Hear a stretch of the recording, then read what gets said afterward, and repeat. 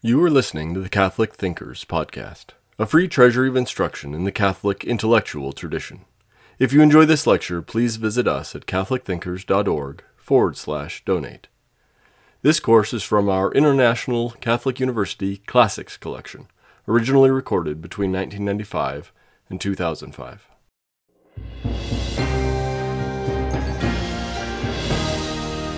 This is our fifth lecture on logic for the International Catholic University, and the subject of today's lecture is analogy and the statement. We've finished our discussion of Aristotle's categories, and so in this lesson we're going to move on to his treatise on interpretation, which covers the logic of the second operation. That logic focuses on the statement. The statement is the fundamental logical tool for grasping the true and the false. Before we leave the logic of the first operation behind, however, I'd like to cover a topic which belongs to that part of logic, but is only hinted at by Aristotle in the categories: the topic of analogy. Now, let's go back and take a second look at the beginning of Aristotle's categories, where he distinguishes between univocal and equivocal uses of a word. A word is used univocally when it's used at least twice, but has the same meaning in both cases. For example, a man and a cow are both called animals, and the word animal, though used twice, has the same meaning: sensitive, living thing. The word animal, therefore, is being used univocally. Now, a word is used equivocally when it's used at least twice, but has two different meanings. Let's look closely, however, at the example that Aristotle uses. Thus, he says, a real man and a figure in a picture can both lay claim to the name animal. Yet they are equivocally so named, for though they have a common name, the definition corresponding with the name differs for each. Notice that in this example, the definition of animal, which we apply to the picture and to the man, while not exactly the same, is not entirely different. The man is a sensitive living thing, and the picture of the man is a picture of a sensitive living thing. In the example Aristotle gives, the meanings are not entirely the same, but they're not entirely different. But that doesn't have to be the case. Sometimes words used equivocally have meanings that are entirely different. A flying mammal and a club used to hit a baseball are both called bats. They're called bats equivocally because the term bat is used twice and has two different meanings. Yet the meanings have no relation to each other. So we could say this: sometimes words used equivocally have meanings that are different but related. Other times they have meanings that are different and entirely unrelated. Now, St. Thomas uses this distinction to give us two species of equivocal names. He writes, "And this way of being common is a middle between pure equivocation and simple univocity. For in those things which are named analogously, there is neither one meaning as there is with univocals, nor totally diverse meanings as in equivocals." What St. Thomas is pointing to here is analogy. When the word used twice has two entirely different meanings, he calls that pure equivocation. But when a word is used analogously, the meaning is neither the same, nor is it entirely different. It's partly the same, partly different. The picture of a man is called an animal, not with the same meaning as when we say the man himself is an animal, but not with an entirely different meaning, but a meaning that's partially the same and partially different. The picture of an animal is not a sensitive living thing, but a picture of a sensitive living thing. That's the first qualification of the analogous use of a word. The second qualification of the analogous use of the word is that words used analogously are used according to a certain order. There is a priority and posteriority, a before and after, in the meanings of the terms. St. Thomas writes, "In all names which are said analogously of many things, all must be said with respect to one. Therefore it is necessary that it, that is the one, be put in the definition of all. And since the meaning which the name signifies is the definition, it is necessary that the name be attributed in the first place to that which is put into the definition of the others, and secondarily of the others, in the order in which they are closer to or farther from the first thing." St. Thomas is saying that when the same word is used analogously, and therefore has many different but related meanings, there's always some meaning that's first, and the other meanings fall into an order, a series, which is determined by how closely they're related to the first meaning. Now, a good example of this is the word medical. We talk about medical doctors, medical students, and medical supplies. If we were to define the term medical in each place, in each instance, it would have a different definition each time, but they would all point back to the first use of the term, the use when we call the doctor medical. Thus, the meaning of medical, which is attributed to the medical doctor, is the original use, and the others are extended analogous uses of the term. Furthermore, we can say that some of the uses are closer to the original than others. If we were to define what the medical student is, it would be much like what the medical doctor is. But if we define medical supplies, that's further away from what we mean by medical when we talk about the student being medical. There's an order among the meanings of the term that is used analogously. So, two qualifications for the analogous use of a term. One, the term is used twice, but it has partly different and partly the same meanings. Secondly, though the meanings are different, there's an order of prior and posterior, before and after, between them.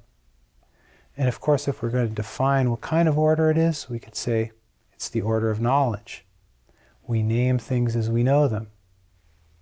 And this leads to an important point. Someone might ask the question, why use analogy at all? Why use analogous names at all? Isn't that just a source of confusion? Some modern logicians don't see any purpose to analogy, and they want to eliminate it. All equivocation, they argue, is an invitation to confusing, mixing up separate things. The ideal language, they say, would assign a different word or symbol for each different meaning. The presence of analogy in our language, they say, is a sign of its imperfection, an accident of its irrational origins.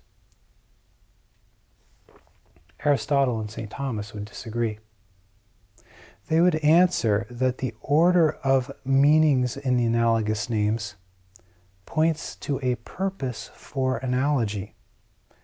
That order is the order of knowledge, because we name things as we know them.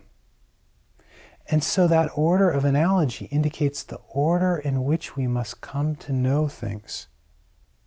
We could approach the question from another angle. Some things are very familiar to us. Other things are very obscure.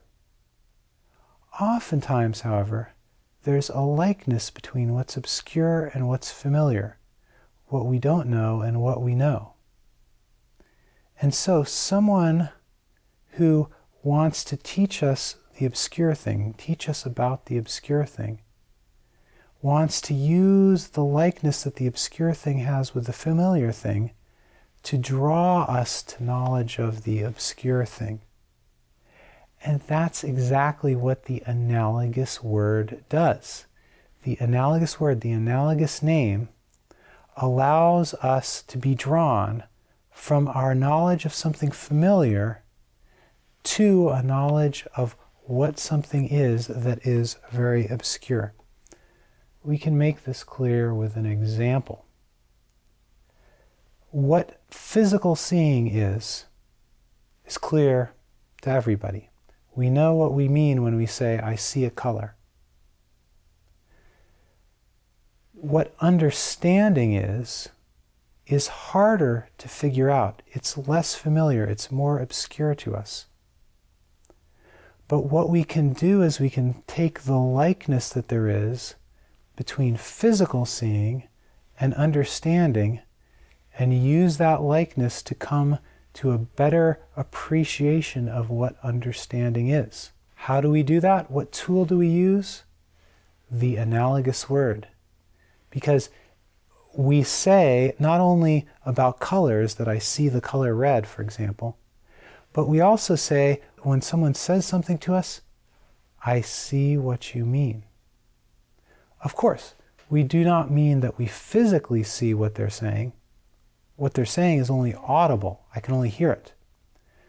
When we say, I see what you mean, what we're referring to is that we understand what the person means.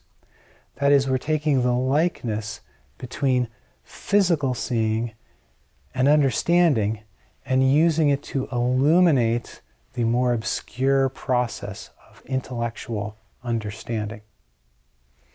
Now, besides the fact that we can often use analogy to take us from understanding the more familiar to understanding the more obscure, we can also use, and in fact must use, analogy in theology. When something is entirely outside of our ordinary experience, the only way we can give it a name is by analogy. Since the first meaning of every term comes from our ordinary experience. Now, since God is outside of all of our ordinary experience, then the only way we can assign names, assign attributes to God, is through a process of analogy. When we say that God is wise, we give to that word wise a meaning derived from, but secondary to, the meaning which the word has when we say Aristotle is wise. And this is true about every name of God. Every name of God is analogous. And without analogous naming, theology would be impossible. Now, how analogous naming works exactly in theology is something you need to study in a theology class. So that's all we're going to say about analogy. We've understood enough about analogy, however, both to see basically what it is and to see its usefulness. And our study of analogy brings to an end our consideration of the logic of the first operation of the intellect. And so at this point we're going to make the big transition from the first operation to the logic of the second operation. Now, we said before, the second operation of the intellect was a composing and dividing which aimed at understanding the true and the false. And the fundamental tool that we use in order to do this composing and dividing well is called the statement. So, just as the first part of logic was primarily about the definition, the second part of logic is primarily about the statement. What we're going to do today is we're going to talk about the statement, its definition, its parts, In the next lecture, we're going to talk about the kinds of statements and the relationships between those kinds. Now, Aristotle talks about the statement in the second book of the Organon, which is entitled On Interpretation, or in Greek, Perihermeneus. Now, before we get into the details of this book, I'd like to explain its title. It's very important. Hermeneus comes from the Latin for the Greek god Hermes, the messenger god. The implication is this: the statement, the logical tool which is the subject of the Perihermeneus, is the interpreter, the messenger, the go-between. Now, what is a go-between? It goes between one human mind and another. I use a statement to reveal what I'm thinking to another person. Thus, the book about the statement is the book about the interpreter. This might seem a puzzling assertion, since every word, in a way, is a messenger from one mind to another. But I think Aristotle's thinking that the statement is the interpreter par excellence, because it's only when I make a statement that I fully reveal my mind to another person. If I merely say the word man, you know what I mean, you know what the term means, and you presume that I also do. But you'd remain puzzled. Why'd I say the word? My communication would be incomplete because you would not know what I think about man. If I then said man has a fallen nature, whether you agreed or not with my statement, you would feel satisfied to this extent. My communication was complete. You knew what I was thinking. Since only the statement does this, the statement is the perfect interpreter of one mind to another. So, since the statement is kind of the first perfect interpreter, the first complete speech, Aristotle uses this opportunity, the beginning of the Perihermeneus, to take up the relation of speech, thought, and reality. He writes, "Sounds are symbols of impressions in the soul, and written words are symbols of sounds. Just as not all men have the same writing, so not all men have the same speech. But the impressions of the soul, of which these are the first signs, are the same for all, as are the things which they are as the likenesses of." Now I want to reverse the order in which Aristotle does it because I think it makes it clearer. Fido, the dog, is a dog. He's just Fido the dog. And it makes no difference whether you see him or I see him. He's just Fido the dog. In other words, Fido the dog is a reality, and he's common to both of us. Now, when we both see the dog, we have the same basic mental impression, because the mental impression, the idea, comes from the dog. I get my idea of Fido from Fido. If Fido is the same to you and to me, then our impressions of Fido are the same. But the words we use to express those impressions can be different for different men in different languages. So, for example, I call Fido a dog. Cicero calls Fido canis. And since the written word is the sign of the spoken word, then Cicero and I would also write different words for dog as well as say different words. So, you could sum it up this way.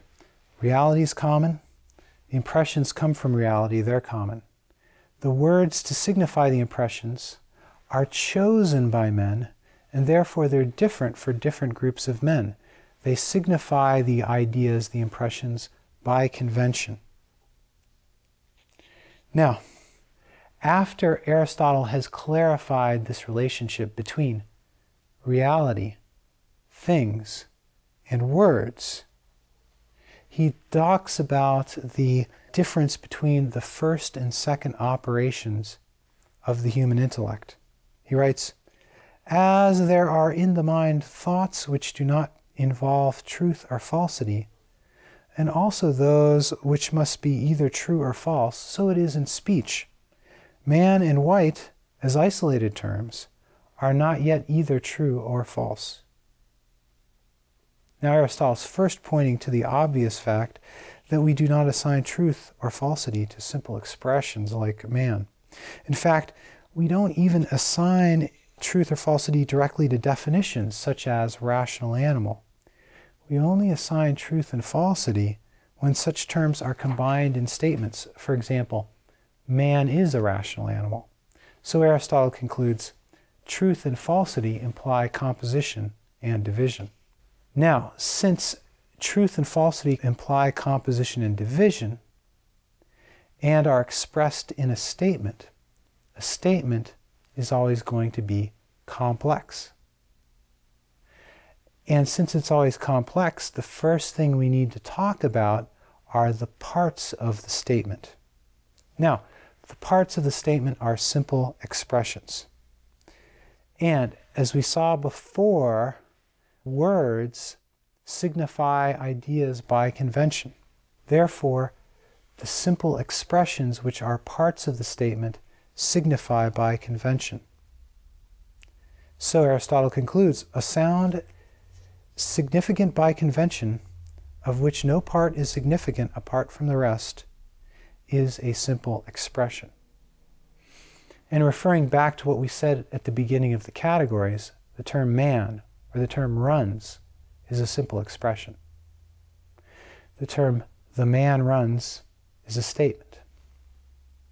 An expression, he says, is simple when no part of it signifies apart from the rest, at least not in such a way that it contributes to the meaning of the whole term.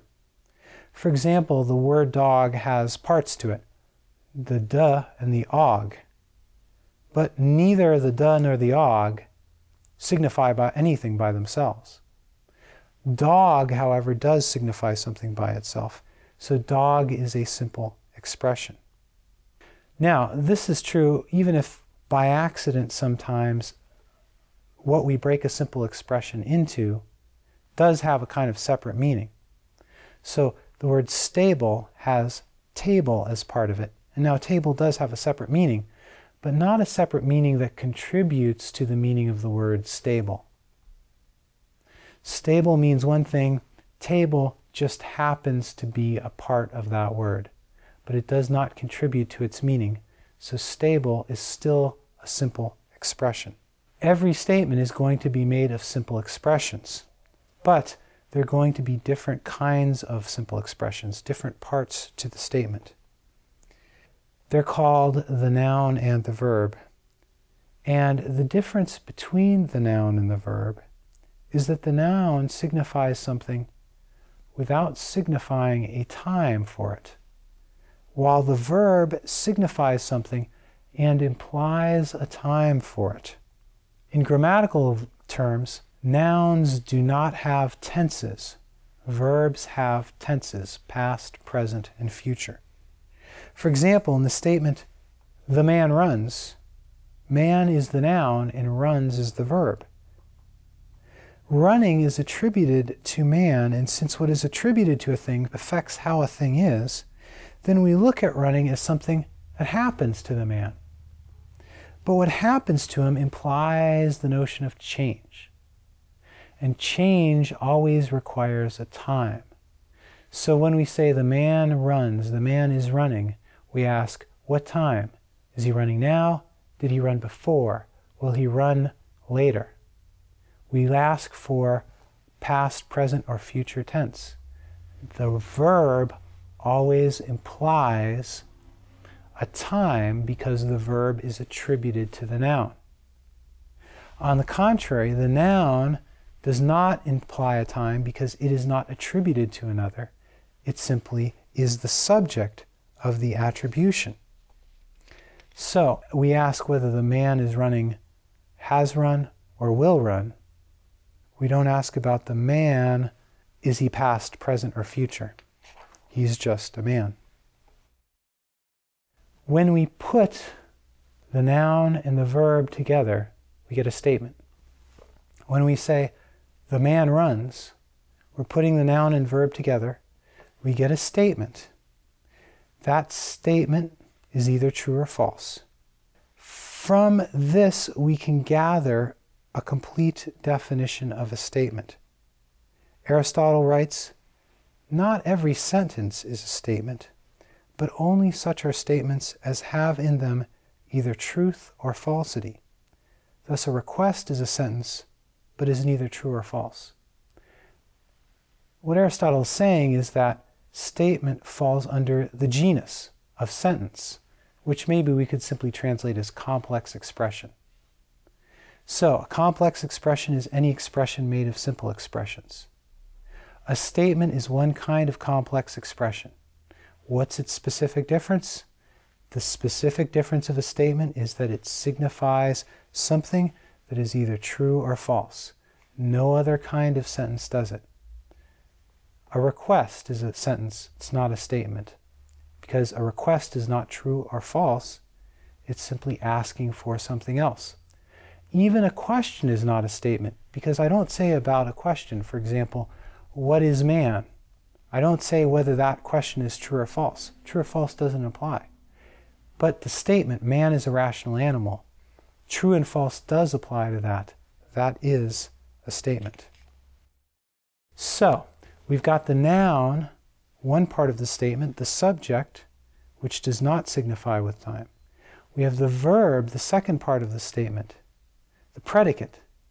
It does signify without time. Put the noun and the verb together, we get the whole statement. It's a sentence, a complex expression, which is either true or false. Since the purpose of logic is to aid the mind in knowing the truth, Aristotle dismisses all the other kinds of sentences here and deals only with statements. Now, in this lesson, we've discussed the parts and definition of the statement.